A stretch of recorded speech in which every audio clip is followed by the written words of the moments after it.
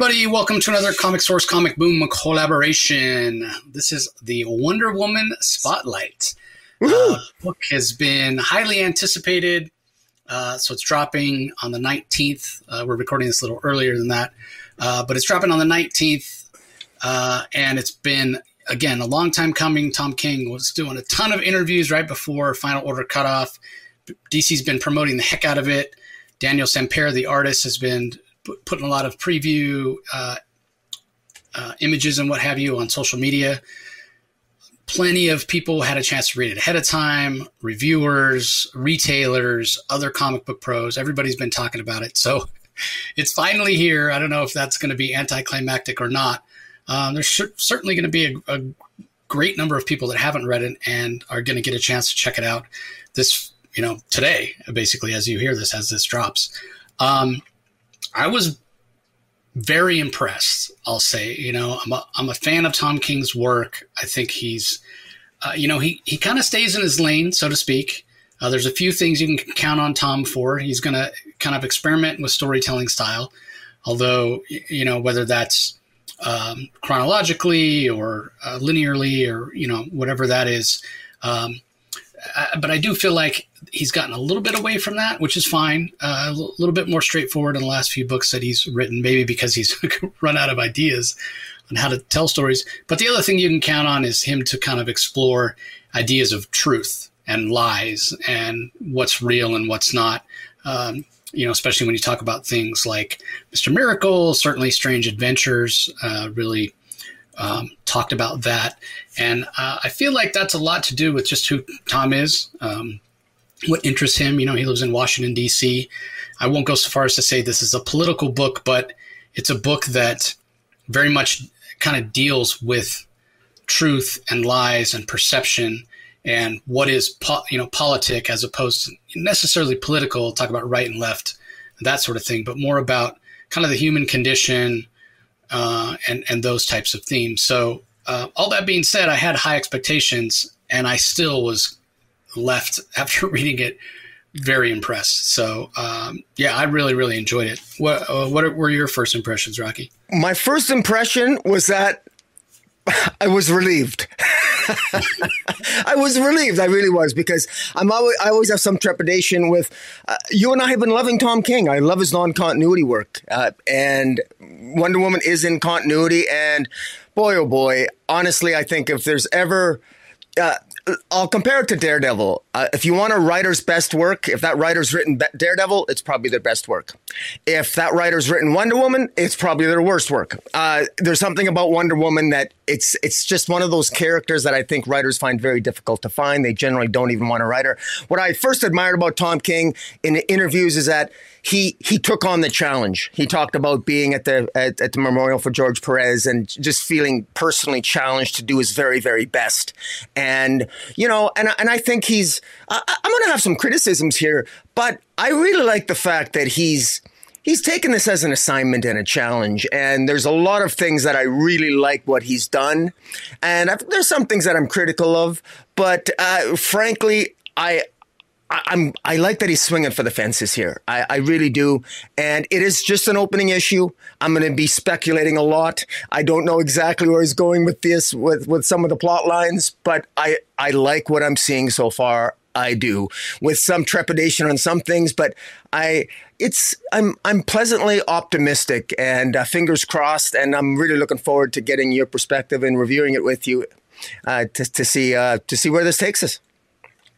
Yeah, so we're going to go full spoilers. So everybody, if you haven't had a chance to read it and you want to check it out for yourself, just be aware we're going to go basically page by page, story beat by story beat. And we'll talk a little bit more about some of the things Tom said in some interviews. But one thought that I'll lead with before we start diving into the issue is, Tom talking about the challenge of writing Wonder Woman and how it's really hard to go back to the core of the character as opposed to somebody like Batman or Superman. You can go back to that first issue and, there's things that are established. There's themes that you can mine. With Wonder Woman, that's much more difficult to do, right? Just based on her origins, bondage and sexuality and that sort of thing with how she was initially created.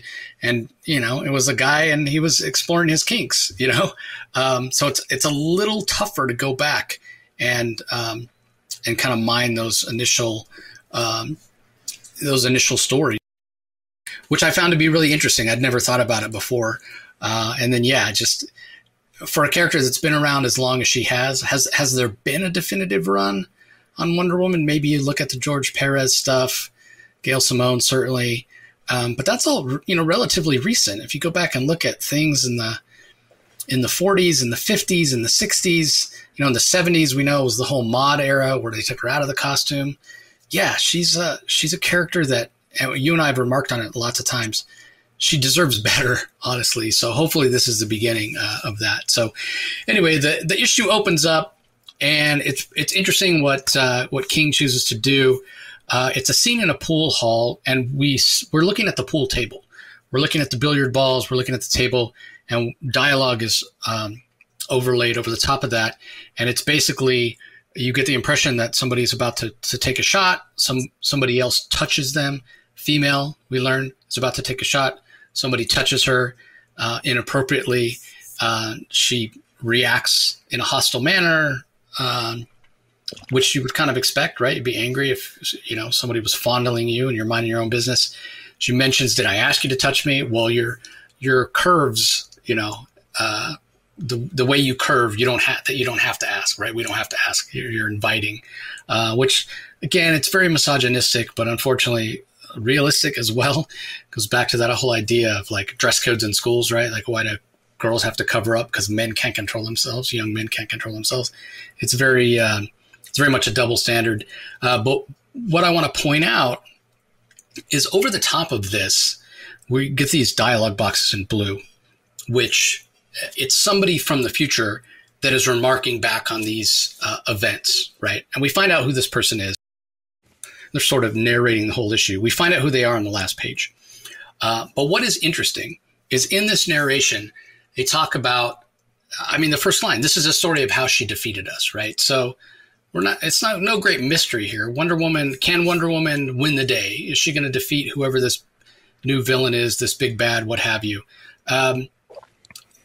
It's comics. Wonder Woman is the title is called Wonder Woman. Of course she's going to win, right? So I do like that King doesn't necessarily play around with that or give us any idea of, oh my God, will she win? Will she not?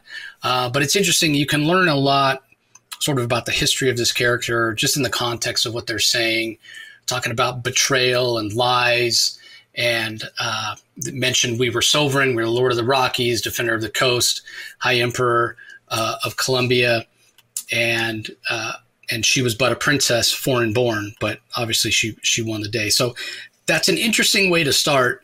And as we turn the page, we get a full page splash, gorgeous Daniel Sampere art with this Amazon who's basically smashing this guy's head into the table. And the guy's screaming, "What are you doing? What are you doing?" She's like, "I'm doing what you did. I'm touching you." Obviously she's touching him in a little bit more brutal of a manner. And meanwhile, we still have that dialogue that's narrating the scene, talking about what went wrong, even from the first days in the pool hall. Mistakes were made, and it's a very brutal opening scene. As the camera kind of pans out, we just see the attack happening through the window silhouettes. With that, again, that narration over the top that. We learn as he's talking to a young woman. So right away, my thought is, well, could this be Trinity? Could this be that villain talking to Trinity? So could this be the conversation that Trinity's having with whoever that was in the cell that we saw in the backup of Wonder Woman 800? You have to wonder about that.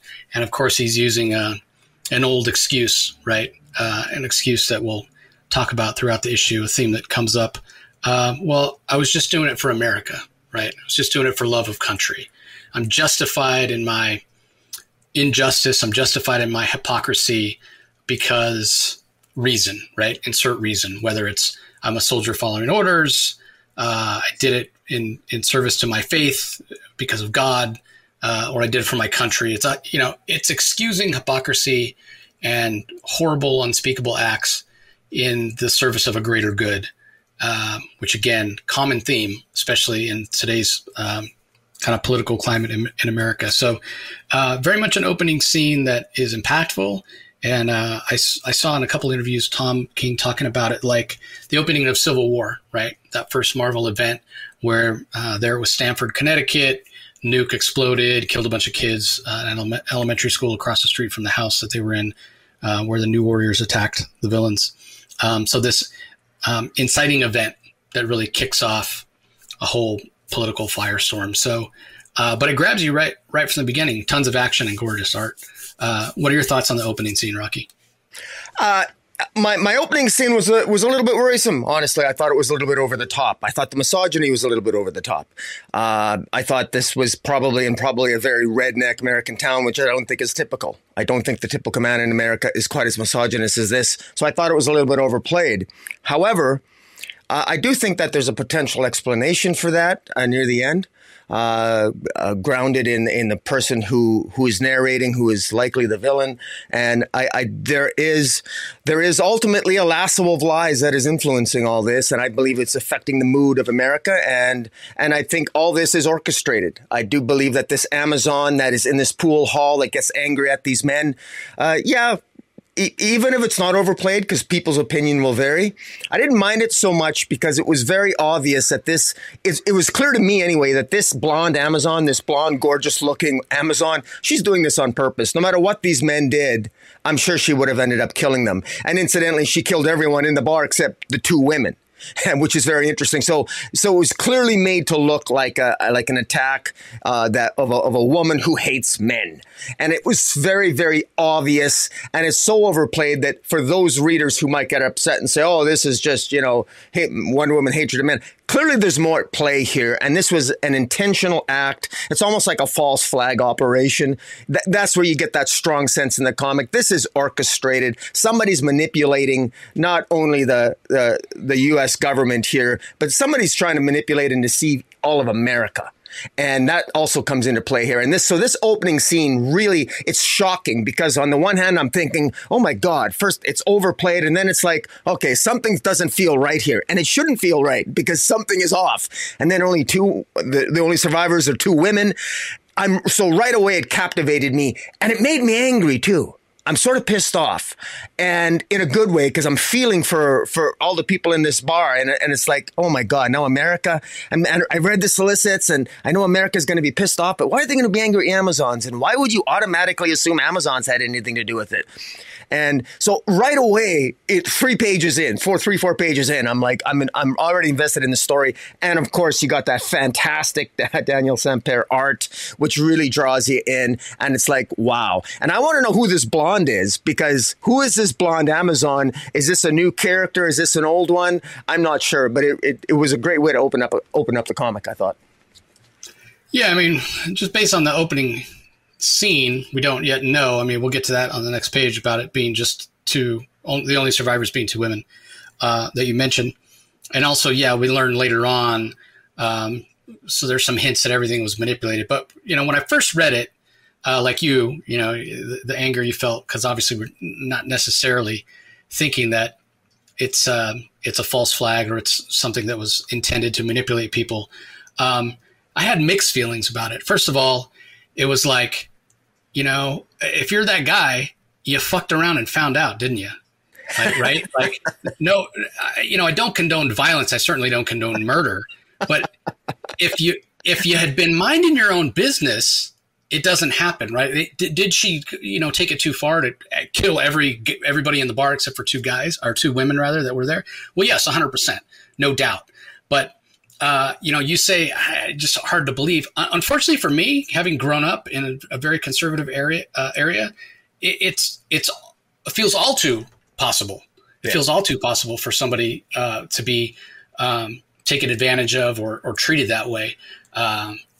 You know, I feel compelled to add one thing. I've played a lot of pool in my life. I've gone to Vegas. I've been in tournaments, and I thought Tom King missed an opportunity on the very first page with the pool shot. There are so many trick shots you could have had. I thought and they all have different names. You could have had a trick shot, and you could have had some deception played out so that, because I actually looked at the position of the cue balls, of the cue ball and the billiard balls, looking for if I could see if there was some clues in that opening shot in terms of, is this an illusion? Is this a trick shot? I actually thought maybe he was going to do that. He didn't. None of it looks like it's a trick shot, but I thought, because knowing Tom King, he's always throwing in metaphors or something like that. So I actually liked it was in a pool hall, and I've played with a lot of women in pool, and I find, mind you, I haven't played in a biker bar, which what this looked like. So you're probably, my buddy goes down to that every year. He goes down to that.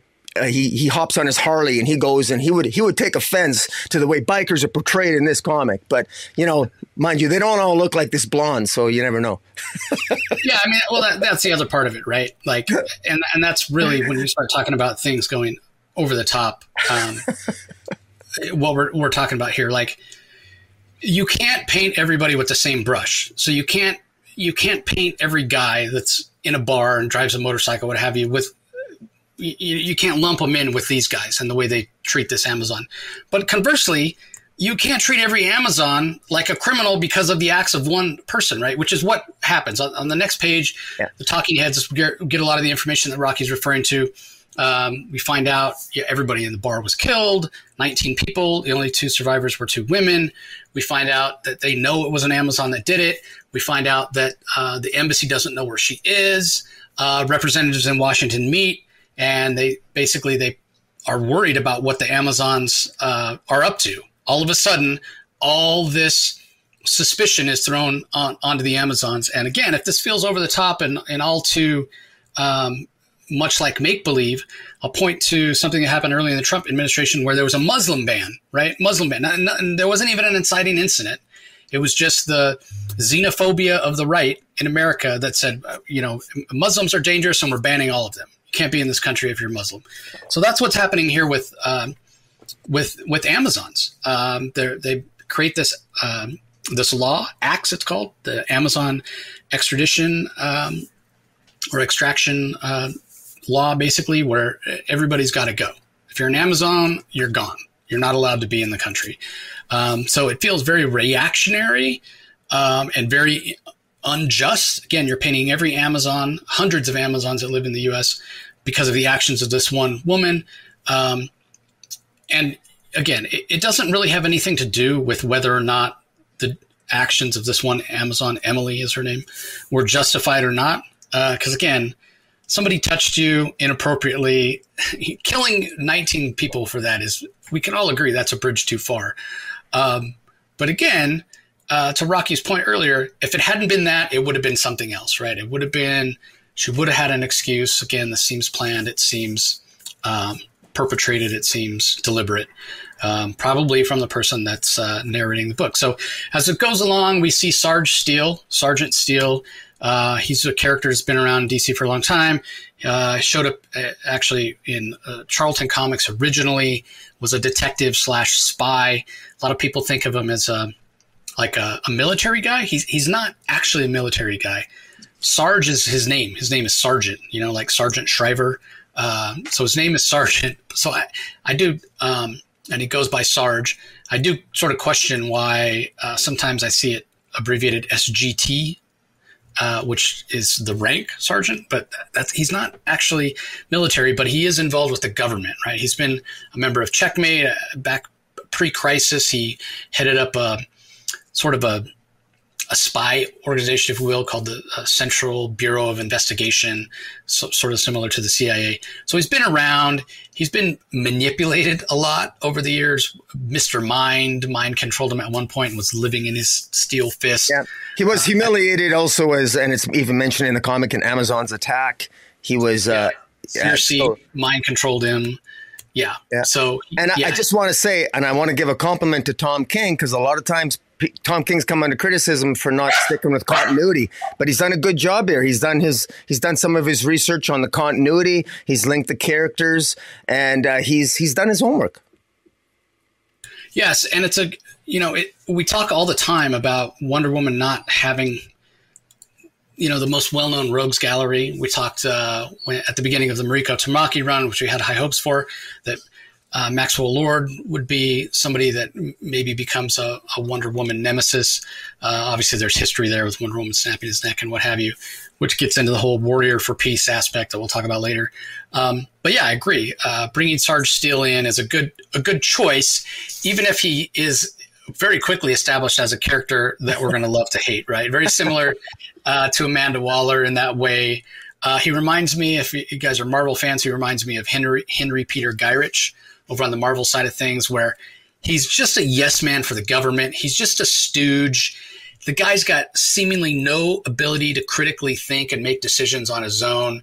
He's just kind of a zealot and a Zionist and way too over the top, way too eager to put his boot on somebody's neck. Right. And it should be noted that the narrator, who we believe is likely the villain, insisted that Sarge Steel be hired, because of his proclivity to follow orders. So, the Steel he does exactly what he's told. He follows his orders, and boy, does he follow his orders, and zealously, as this issue clearly will show.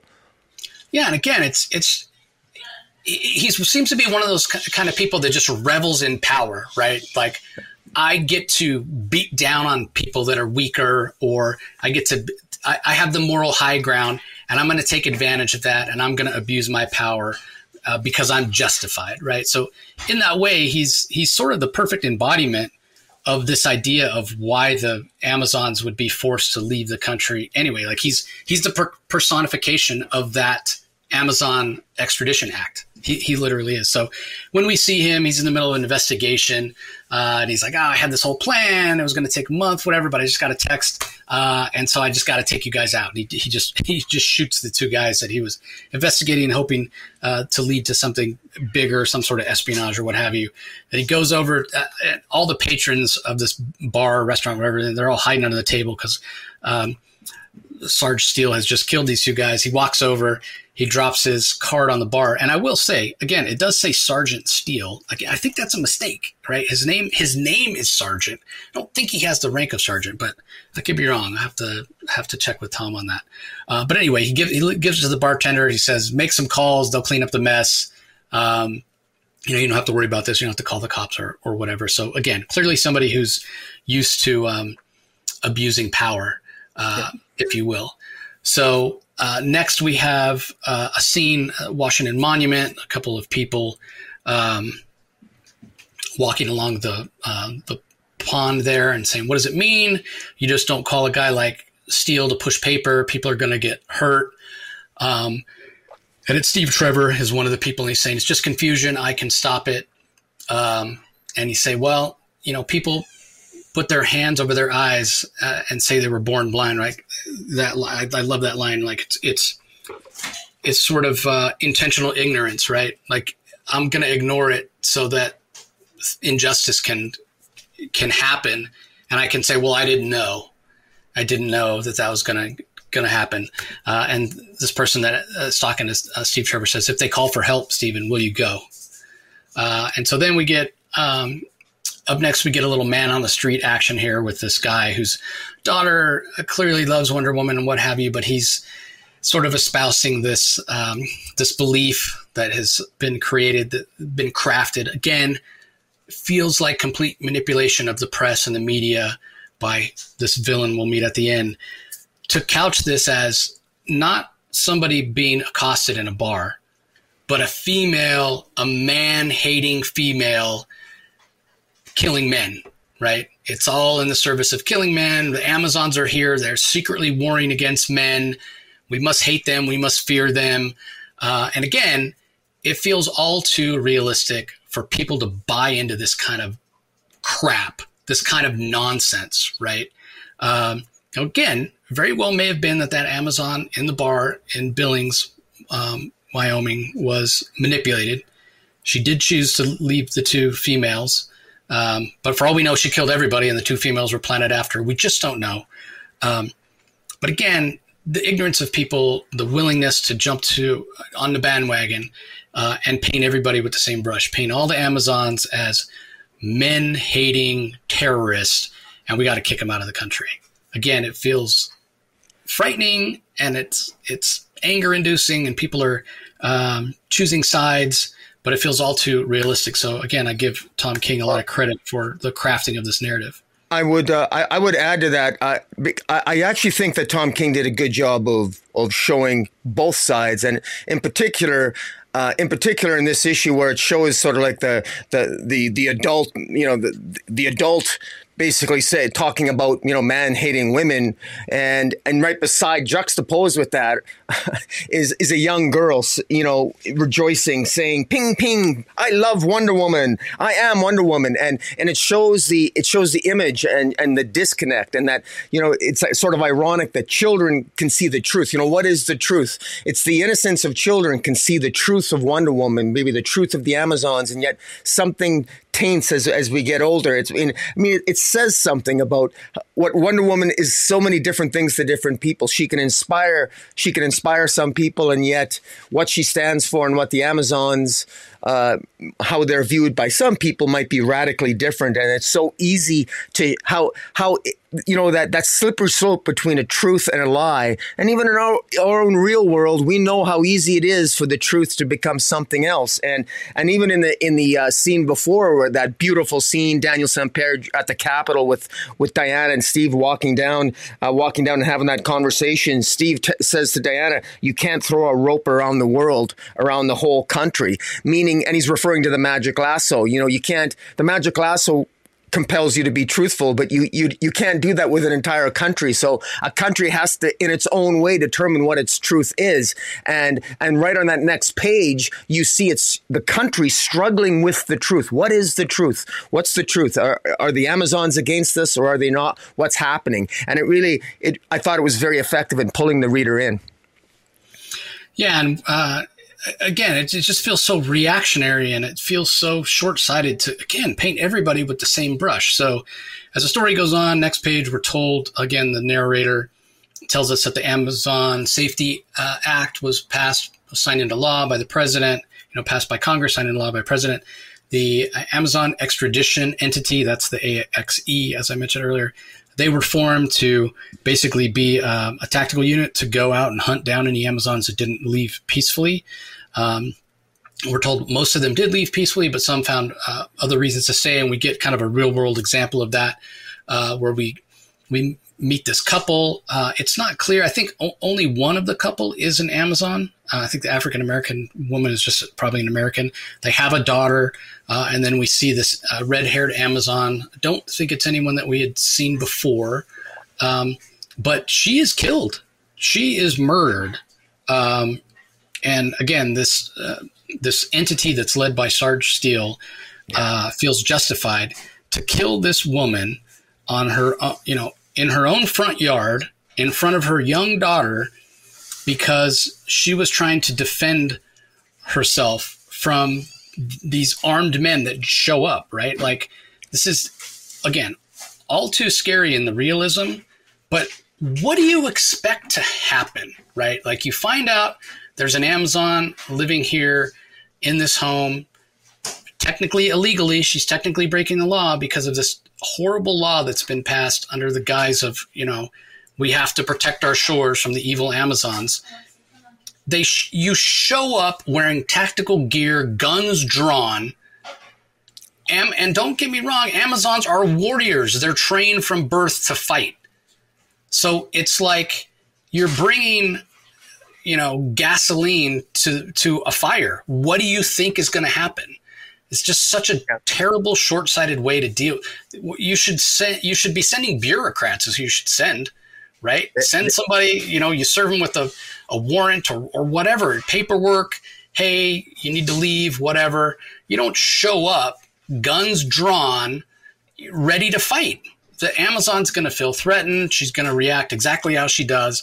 And then again, I just there's no excuse in my mind to shoot somebody in the front of their own children. Like, there just isn't, right?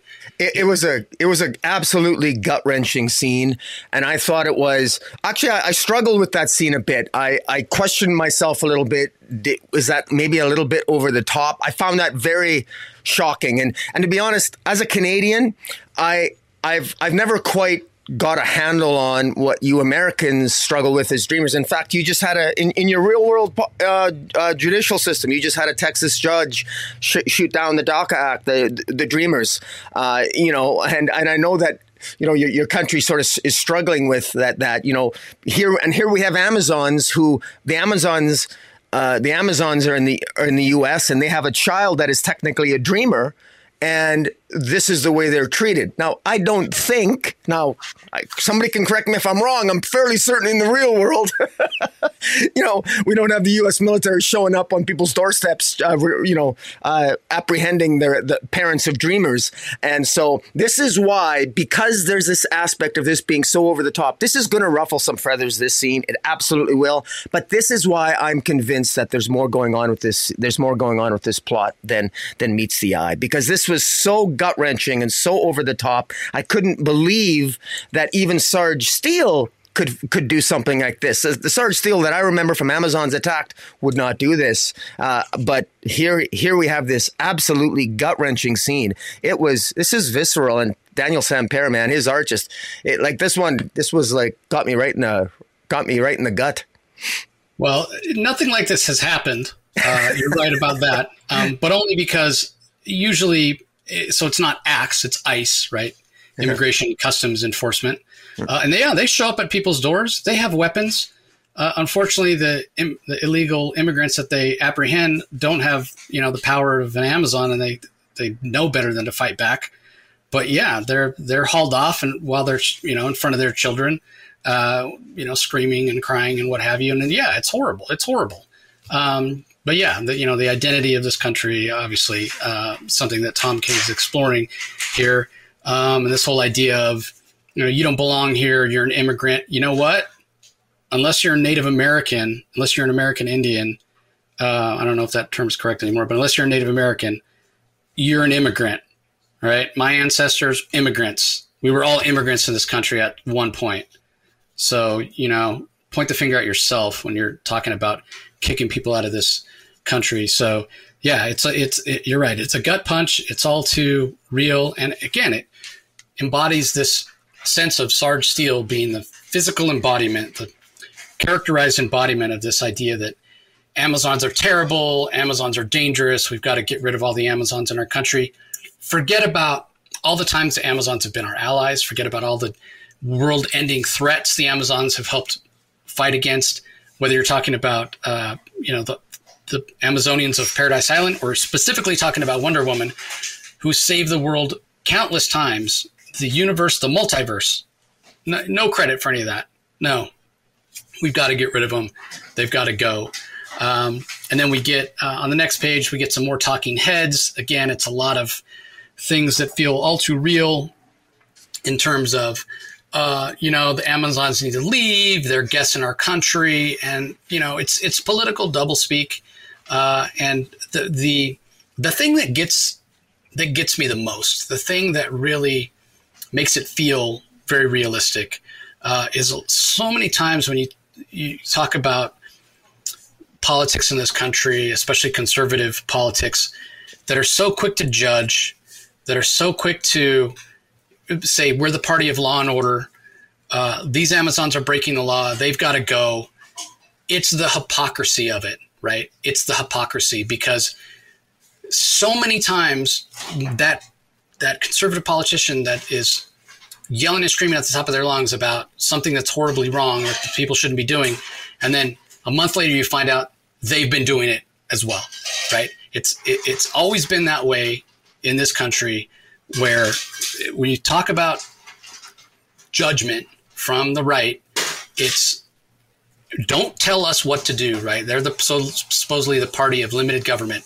So don't tell us what to do. Don't pass laws, states' rights and rights of the individual, whatever, unless you're doing something they don't like. And then it's pass a law, persecution, all that sort of stuff. So this, as much as Tom doesn't want this to be an overtly political book, the subtones are there, right? The subtext is there.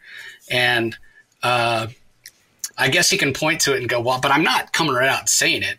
But he doesn't have to. He doesn't have to. If you live in America right now, you know this. You know this. It happens constantly. It's like what is good for them is not good for everybody else. It's okay to persecute and to judge and to pass laws as long as you're not infringing on them. It's just the others. It's always the others. And then we do get a quick look at Queen Nubia, and obviously the Amazons are struggling. They don't really know what's going on either. That's clear with this quick little one-page interlude, and it goes back to something Rocky said earlier about, it seems like things are being manipulated. Even the Amazons themselves don't really understand what's going on. They haven't been able to find this Amazon, Emily, who attacked all the people in the bar either. And so they're just trying to do the best they can. They have asked all the Amazons to come back to Paradise Island, but again, that Amazon that got killed, she didn't want to leave her wife and daughter. Would you want to leave your wife and daughter if you were told, I may hunker down, keep my head down, stay out of trouble, and maybe I can slip through the cracks, Yeah. No, it's obviously it's a bad time to be an Amazon living in America in this particular in this story. But one thing that absolutely stood out on this page is Nubia asking her advisor, "Where is Wonder Woman?" Because I want to speak to her. And then, of course, the advisor tells her the princess hasn't come, but she has surrendered her sword because what Diana has said is that in what I do now, I must avoid temptation. And I thought that was absolutely brilliant by laying down that sword, because that is the epitome of care ethics, which embodies the Amazonian code. And that is that Wonder Woman is surrendering her sword, and she's not using her shield either. She's not using her sword because she doesn't want to. She wants to do whatever she can. She wants to use truth. And so it says something about her as a warrior. She's the embodiment of the peaceful warrior. And that peaceful warrior, both the peace and the warrior aspect of it, are perfectly embodied in this opening issue, because this is the idea of peace, the surrendering of the sword. And Wonder Woman is still out making the good fight, fighting for truth, and surrendering her sword to her own leader, saying, we will persevere.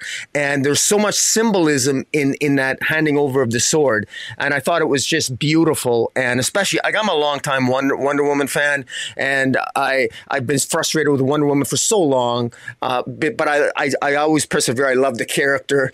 And I love when we get moments like this where, even though there's going to be other issues I have, which I'll get into overall with the issue when we get into general commentary, but aspects of that, lines like that, really like, yes, that's what Wonder Woman would do. He nailed it with that. Tom King nailed it. There are aspects of this opening issue where I thought he absolutely understands. He knows what he's doing. Doesn't mean she's giving up the fight. It doesn't mean she's not going to stand up for what's right. And try to get to the truth. We know Wonder Woman very much cares what the truth is, but a sword is such an offensive weapon. And she's going to do whatever she can to get to the bottom of it, but in the most non-threatening way possible. It was a fantastic moment there. And then we're followed up with weeks have gone by, maybe a month. Wonder Woman is still in DC. She's at a cemetery when Sarge shows up again with this Axe group of soldiers, and they've all got their weapons drawn. They're all taking a bead on Wonder Woman. And Sarge is talking to her saying, you need to, you killed people. You need to come with us. And Wonder Woman's like, I didn't kill anybody. Oh, well, not you, but the Amazons. You need to come with us. And Wonder Woman saying, we didn't have anything to do with this tragedy. There's more going on here than meets the eye. Lies have been told. I want to find the truth. And Sarge Steele has zero interest in the actual truth. All he cares about is power. All he cares about is he has been authorized to take down Wonder Woman. And, whether this has to do with his history, his embarrassment with what happened during Amazon attacks or what have you, it feels like possibly he's got a little bit of a chip on his shoulder. But what's really telling in this scene is, Wonder Woman says, I'm not going to go with you. I'm not going to surrender. And she makes no threatening move whatsoever. Absolutely none. They fire the first shot. This is Han Solo in the cantina, taking the first shot, whatever. And Wonder Woman realizes that they're shooting at her. And this is a scene, an image that has been used a lot in promotion, as she turns around and deflects the bullet with her bracelet, a bullet that was aimed at her head, right? Whether or not it would kill her, would have killed her, we can make that argument. She is Wonder Woman. She's got some limited invulnerability, what have you, but she's not going to find out, right? She's not going to let herself be harmed. But you want to talk about somebody taking things too far at the beginning scene in the pool hall with Emily, the Amazon. At least she had the excuse. She felt justified. And again, there may have been a manipulation there, but she was inappropriately touched, right? Wonder Woman in this scene did nothing to deserve attempted murder. They attempt to murder her. So she's Wonder Woman, right? So she takes out this Axe squad, as we expect her to, and with gorgeous art and fantastic action scenes from Daniel Sampere. And you love to see it because it feels justified, 100% feels justified, because she did nothing. And she's having a dialogue with Sarge Steel throughout the fight. And she says, I did nothing and you fired upon me. I made no threatening move. My back was to you. And yet you fired. So again, it's a little bit, and this whole thing, the other thing about this with all the guns and violence or whatever, and talking about the hypocrisy of the conservative political movement in this country, it's like you can look at guns as a perfect analogy for Amazons, right? In this story, like they're so scared of Amazons and what happened in that bar. We're going to ban all Amazons, right? Because they don't like Amazons. But yet in this country, guns kill hundreds of people every month, mass shootings constantly. And yet because the right loves guns, it's not right. That's what they always say. It's not the gun. It's the person. Guns don't kill people. It's mental health, whatever. You know what? There's hundreds and hundreds of people being killed, thousands of people being killed by guns every year. How about we just pass some gun laws to make it much harder to get a gun and just see? And if it doesn't work, hey, if it makes no difference, if it doesn't, make a statistically significant change, we'll give you your guns back. But why not just try it? What's the harm in trying it? So again, it's the hypocrisy. Here we are with might makes right, with these soldiers and their guns attacking Wonder Woman. And I gotta say, she didn't kill anybody, but broken bones and what have you, according to Sarge Steel. It felt good, right? It felt righteous. She felt justified. It was great. And again, I realize you could say, well, these are soldiers are just following orders and whatever. That argument didn't stand up at the trial of Nuremberg for the Nazis, and it didn't stand up for the U.S. Army when they're talking about the village of My Lai in Vietnam. You are 100% allowed to disobey an order if that order is not lawful. And we find out that this guy that was shooting at Wonder Woman from behind while she was talking to Sarge Steel, he said, I was just following orders. I was told to get the headshot and take it. What if she had agreed to surrender? Apparently that didn't matter. She was just going to be killed. They were trying to take her off the table. So again, you wonder who's behind it. Obviously there's manipulation going on. So it's a fantastic action scene in the cemetery. And the one other thing I'll point out is that that splash page where Wonder Woman first turns around. I think it is very intentional. There are some doves. There's a dove in the foreground. I don't know that doves would fly around when there's snow. They're not pigeons, or are they doves, or are they pigeons? They look. They could be pigeons, but they look. I mean, they're white. They look white like doves. This idea of Wonder Woman as a peaceful warrior. Maybe there's some symbology there. Yeah. No, I would agree with you. I think they're probably supposed to be doves. Yeah. Yeah. But this is really Wonder Woman showing that and you kind of wonder, right? Like you could make the argument, well, technically she's breaking the law, right? She is breaking the law, but she ascribes to something higher than the law, right? She ascribes to truth. And we'll talk more about what Tom was saying about Wonder Woman as a rebel and what have you in some of his interviews. But yeah, rather than any sort of man's law, and I don't say that as like a male law, but just a law created by humans, she's above, she really is seeing herself as above that, right? To her, rather than following the law, what's more important is to find the truth. And that's what she's looking to do. And she kind of confronts, when she confronts Sarge Steele, she kind of makes that point, right? And his point is, I don't care. I don't care what the truth is. I just care about the law. It's a very stark difference in the way of looking at things. What is more just, to do what's right or to follow the letter of the law? Yeah. The laws are written by humans. Humans are fallible. Thus, laws, in my mind, are fallible. And I think what's happened here, and because I can't emphasize enough. I mean, I find it ironic. You actually talked quite a bit. You talked quite a bit of real world politics in your commentary so far, more than I would have thought you would have. But I certainly all the references you said are there. There's also the counterpoints to be made that there's going to be readers who are more on the conservative side that will read this and they may see things very differently. Which is why I want to underscore, and I generally consider myself conservative, but here's how I view this story. I view this as a story where all of America is being manipulated, conservatives and liberals, and that the bad guy of this story, who we get hints of who he is, and we'll get to that, is that he's taking the worst type of people on all sides of the political spectrum, and he's pulling them in, the weak-minded, the ones that are prone to maybe the misogyny, the ones that are easier to manipulate, like Sarge Steele, and he's using them for his nefarious purpose, and that's why you get this truth versus lies, and so I hope that readers, when they read this, I hope that there's not too many that recoil with anger saying, well, this is Tom King's agenda or any such nonsense. No, this is a story that if it makes you think, I hope it makes people think in a good way, that this is an interesting way of looking at the DC universe in a way as a foil against our own world.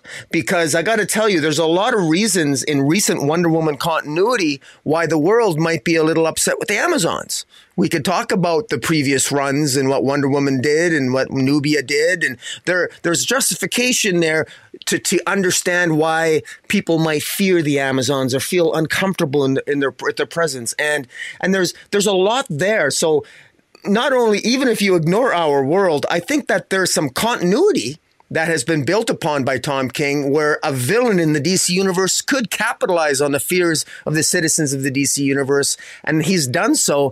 And so I think it works. And I'm so curious. I'm going to be so curious to see how the general reading comic book public responds to this opening issue.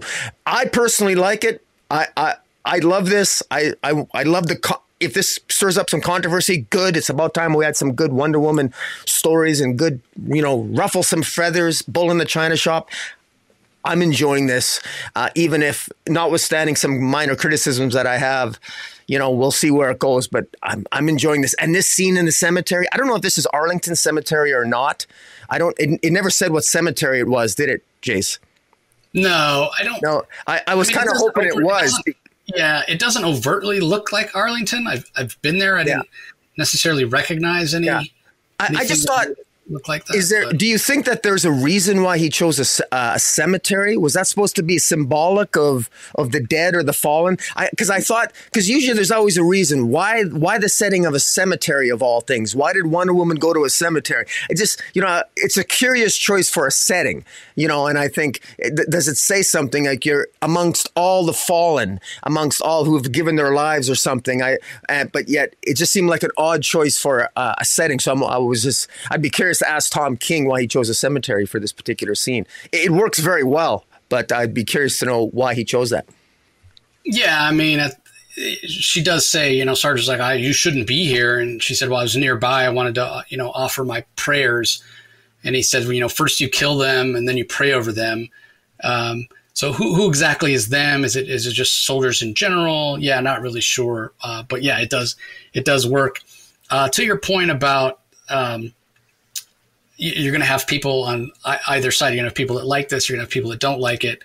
And again, it definitely seems like Wonder Woman, the Amazons, the American people, the government, they're all being manipulated by this Sovereign, for lack of a better name for this villain. It's also interesting, and maybe even another layer of sort of meta storytelling, right? Because there very well may be some controversy over this, or maybe some arguments back and forth. People that like it, people that don't. There is a school of thought here in this country where we basically have two political parties, conservative, liberal, for lack of a better term. Just label them as that. But if you're a politician, if you're in power, you're lining your pockets, you're doing whatever, rather than having attention called to things that you're doing that may not be above board, wouldn't you rather have the general populace sort of bickering back and forth?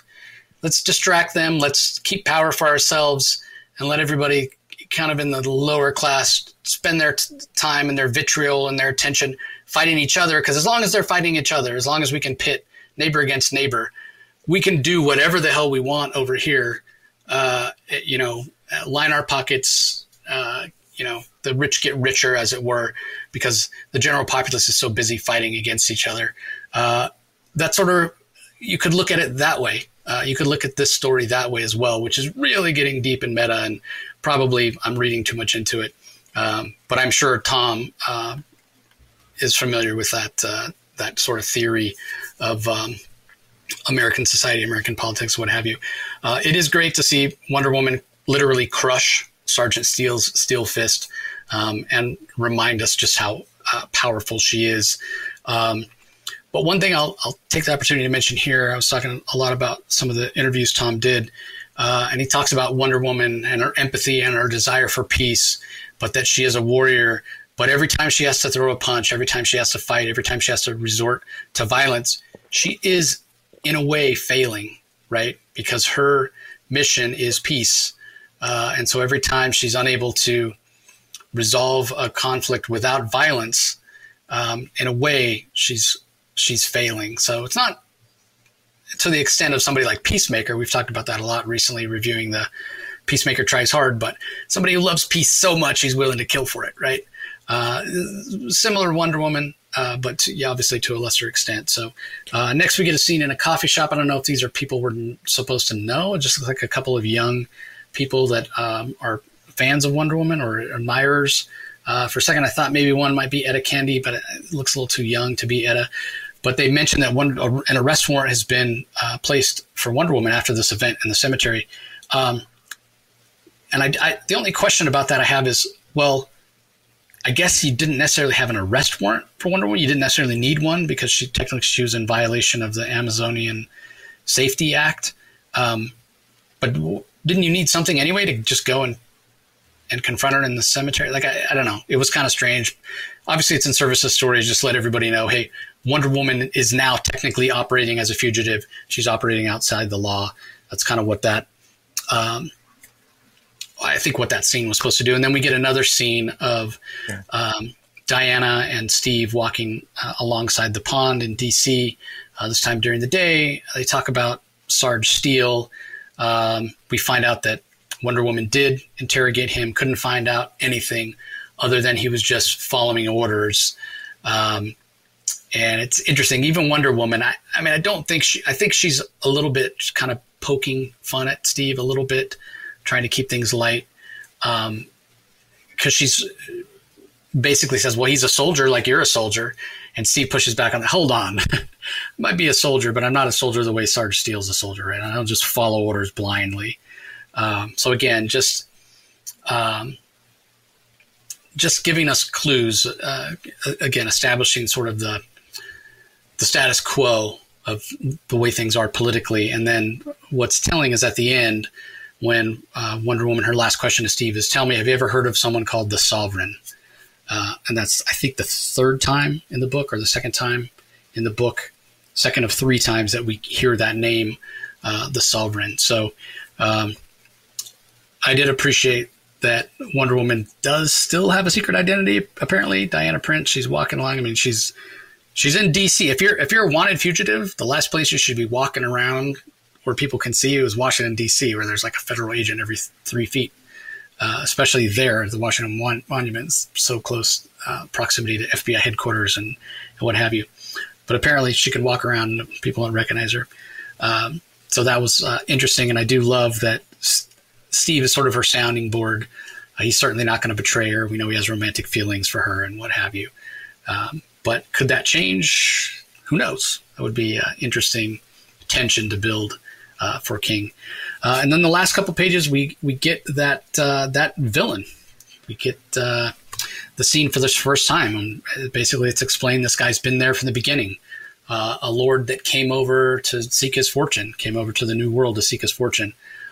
Just like his father and his father before him, he wore this crown. It implies that this sovereign is the secret ruler of the United States, letting the people think that they have free will while he's manipulating things and staying in power behind the scenes with a weapon or I don't know what else you would call it, an accessory, if you will, that Rocky mentioned earlier.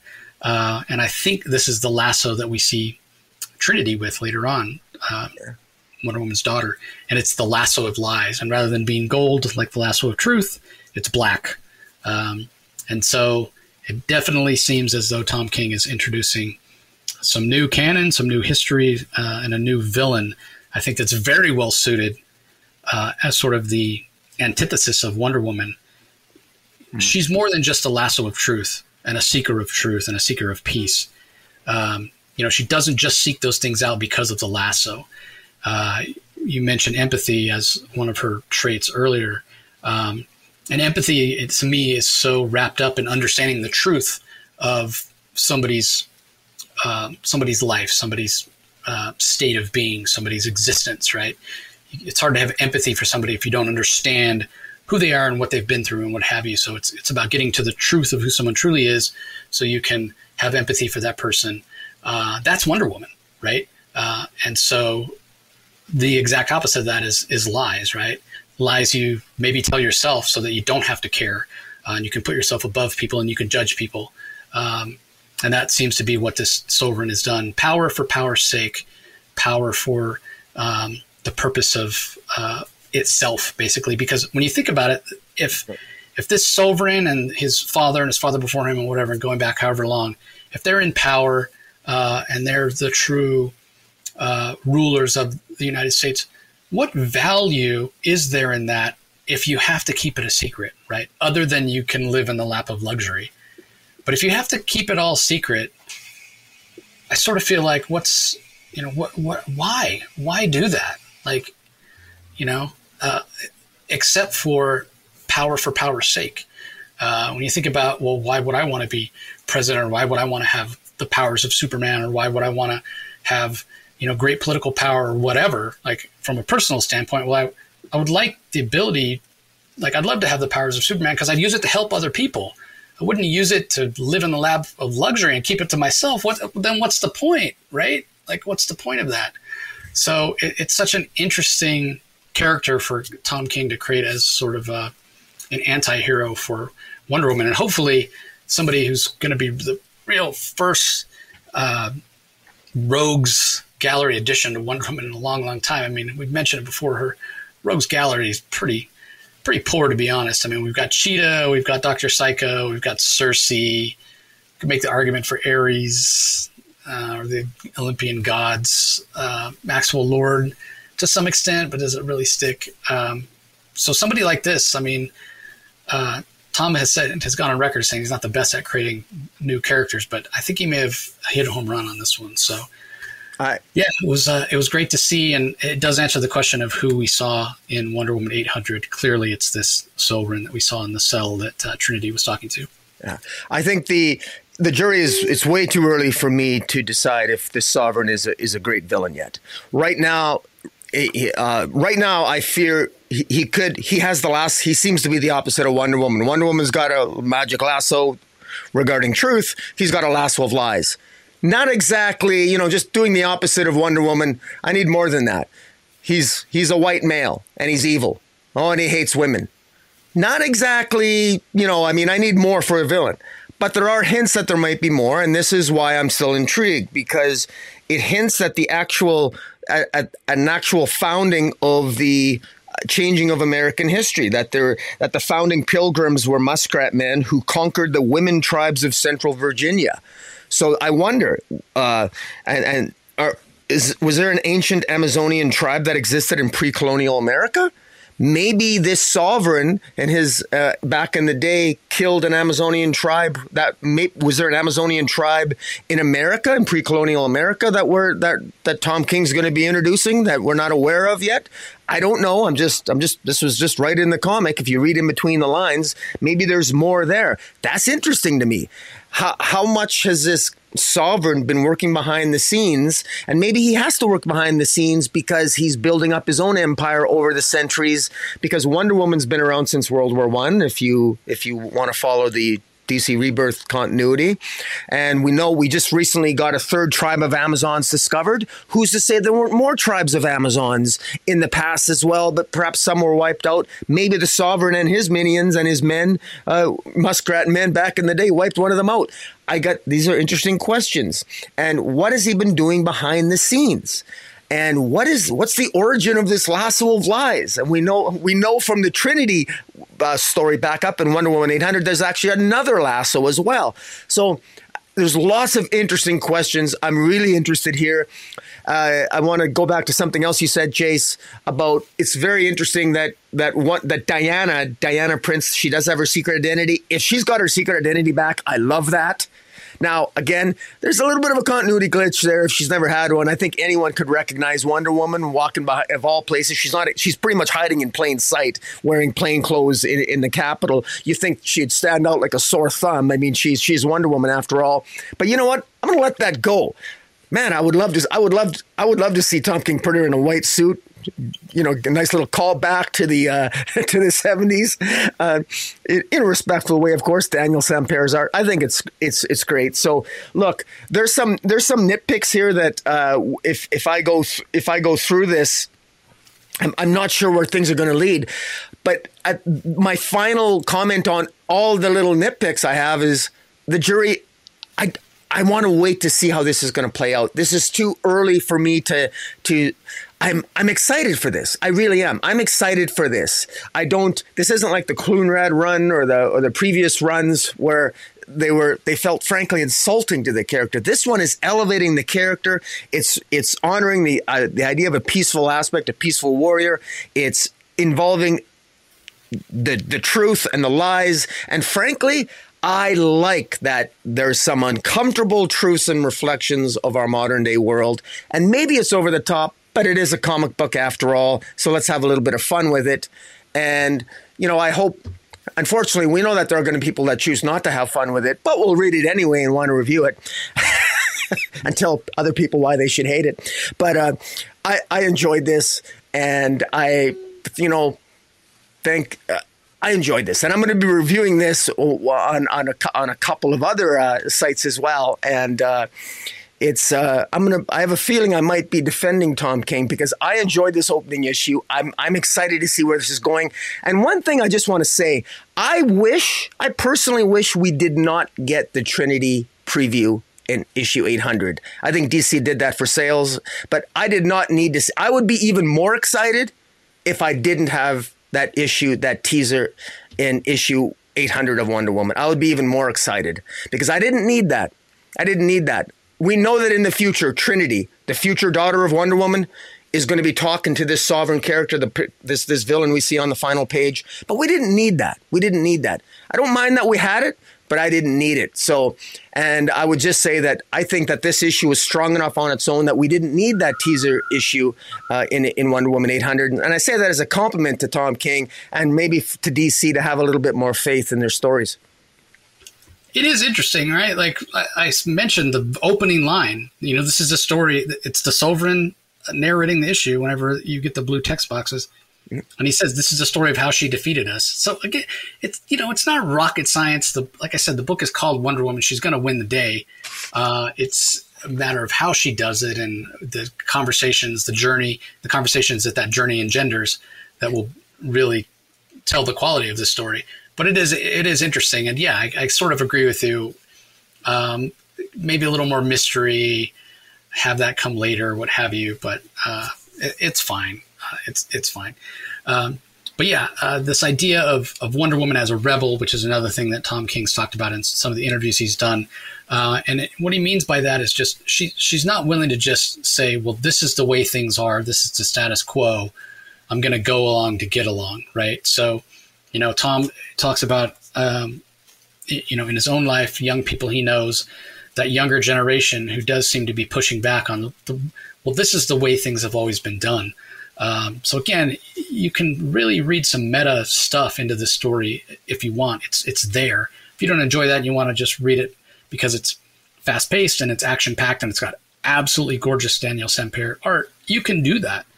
But I like to have a little bit more to my comics, and this is really establishing that, this country is just in such an identity crisis right now with this idea of the old guard that have been in power basically since the end of World War II, and they're coming to the end of their lives, basically. They're aging out. What does the younger generation have to offer? And then there's my generation is in the middle, sort of the forgotten generation that weren't given the opportunity to really have any power or say because the previous generation just hung on with a death grip. But again, they're phasing out. So what comes next? And that's sort of, again, something that you can read into this story as sort of that idea of what comes next and Wonder Woman really being a champion for that younger generation. I don't think it's any coincidence that this Sovereign is depicted as a very old man. Very much seems to be of that boomer generation. I hate that term, boomer. It's become a derogatory term. I hate that. Unless it's a comic boomer. Yeah, unless it's a comic boomer, exactly. But yeah, I just don't care for that term. But yes, that of that generation. So I can't recommend this highly enough. Again, I think there's so many layers and levels to it, and maybe stuff that Tom wasn't even aware of that he put into it, and maybe things he is aware of but just hasn't spoken about publicly. So yeah, I'm with you. I can't wait to see where it goes. I agree. It's too soon to say that Sovereign will be a great Wonder Woman villain and a new nemesis for her. But my God, does he have potential? More potential than any Wonder Woman villain that's come along in a long time. Who was the one? Again, I think you and I were both really excited about that Mariko Tamaki run. At least I know I was after the first issue, and it just went off the rails so quickly. But and we had Maxwell Lord who did show up, but there was another villain that had to do with like manipulating. It was like cell phone stuff and manipulating reality and perception. You remember? It was Maxwell Lord's daughter, right? Yeah, Maxwell Lord's daughter. Yeah. I forget her name, but yeah, it was her daughter. Yeah. So clearly, we can't even remember her name. That villain had potential as well, but squandered. So too soon to say. Again, too soon to say whether this Sovereign will work out or not. But my fingers crossed. That's right. And I want to say that I have. It was impossible for me. I have read up until the December solicits for DC Comics it dropped last week, and I did read them, and I had to read the solicits for Wonder Woman issue 4, and so doesn't reveal a lot, but I like the guest stars that I'm seeing that I know are going to be cropping up, and I'm really curious to see where Tom King takes this. I mean, full disclosure, you and I love Tom King, but I wasn't a huge fan of his Batman run, but I loved the way it started, and then it sort of went off the rails. And then his in-continuity stories, not so much a big fan of, but I like what I'm seeing so far with Wonder Woman, so I'm cautiously optimistic. And when it comes to Wonder Woman, I'm a Pyrian fanboy, and I'm probably too bloody opinionated when it comes to the character. And frankly, I really enjoy this. I enjoy this. This has me. There's that line. What is that from the Quentin Tarantino movie? You had my curiosity. Now you have my attention.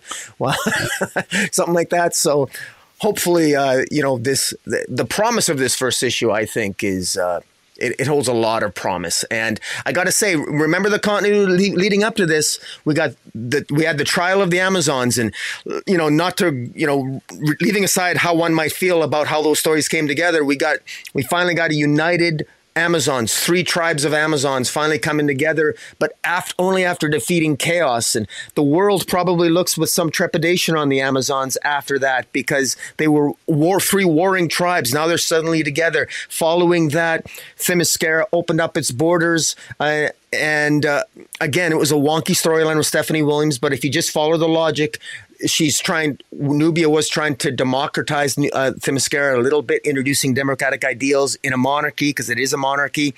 And part of that was having Amazons filter into live elsewhere in the world, not just in Egypt with the Bana Migdal, not just with the Escazita tribe in Brazil, not just in Themyscira, but elsewhere all over the world. And so this is going to have real world consequences within the continuity of the DCU. And so as a continuity guy, there's some wonkiness here, but I'm not going to focus on that. If this is a good enough story, especially with Wonder Woman, if this story is as good as many of us hope it will be, DC will change their continuity to fit the story. That's happened. And because Wonder Woman doesn't have a year one. So Wonder Woman doesn't have a Batman year one or an all-star Superman. She's never had that. I don't care what anybody says. She's had some decent writers, but never an epic tale. And I'm not saying that this is going to be it. But hey, man, think big. Go big or go home. Yeah, it's shocking, really, and Tom King has talked about that. Yeah, there's been some great runs, but is there really if I want somebody to understand who Superman is, go read Superman for All Seasons or All-Star Superman or what have you. Go read Batman Hush or Batman Year One, like you mentioned. Wonder Woman doesn't have that. I mean, there is the George Perez run. That's so wrapped up in the gods and what have you. And Tom's talked about that. And just how do you relate to that? How is Wonder Woman as a god, how's that relatable? It's not. Doing something more like this, where having her identify with the younger generation is so brilliant in my mind. Yeah, you mentioned the solicits. Yeah, Tom's come out and basically said, because people have asked, well, she has such a big supporting cast, will we see them? Yeah, we're going to see Cassie. We're going to see Yara Flor. We're going to see who's the other one? Donna Troy, maybe. Yeah, I can't remember. Yeah, one other. We're gonna see that. Even Grail. He even hinted at Grail. Yeah, Grail. That's another villain that maybe could be construed as a Wonder Woman villain, but it probably hasn't been used to their full potential yet. So remember that Grail's mother is an Amazon. Yeah.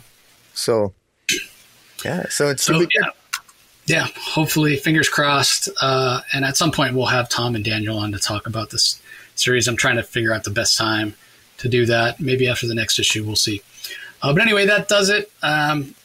Again, go pick it up. It's a fantastic read. I think I've read it 4 or 5 times myself now, highly anticipating what comes next. So any last thoughts, Rocky?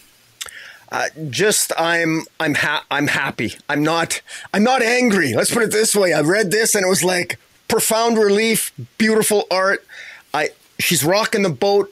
It feels like an event to me, and yet it's just in a Wonder Woman comic, and I don't got to buy a billion other comics, and I'm excited for it. I'm wondering why the rest of the Justice League's not involved, but those are other questions that I think Tom King might play with as the series progresses. We'll see, and I'm happy. So, yep.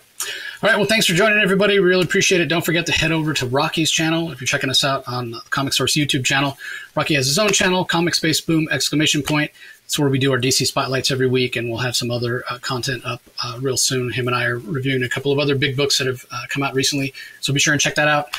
Also, I'm releasing this audio only on the Comic Source podcast, so if you're curious about the other audio only content there, just go to wherever you get your podcasts, do a search for the Comic Source and subscribe. So appreciate the support as always, everybody, and we'll talk to you next time. Catch you later. You can find the Comic Source podcast on Spotify, Apple Podcasts, Stitcher, Google Play, or whichever podcasting app you prefer. Please tell all your friends about us, subscribe, and rate us. The ratings really help with our visibility and our ability to reach new listeners, especially 5-star reviews on Apple. Also be sure to visit us at lrmonline.com to join the conversation, access the show notes, and discover all our other great pop culture content. If you want to email us, the email address is thecomicsourceblog@gmail.com, or you can follow us on Twitter, twitter.com/thecomicsource. Do a search for The Comic Source on Facebook and Instagram to follow us on those social platforms. All three spots are great places to find out when we release new episodes, as well as follow all our convention coverage. So once again, we want to thank everyone for listening, and we'll talk to you next time.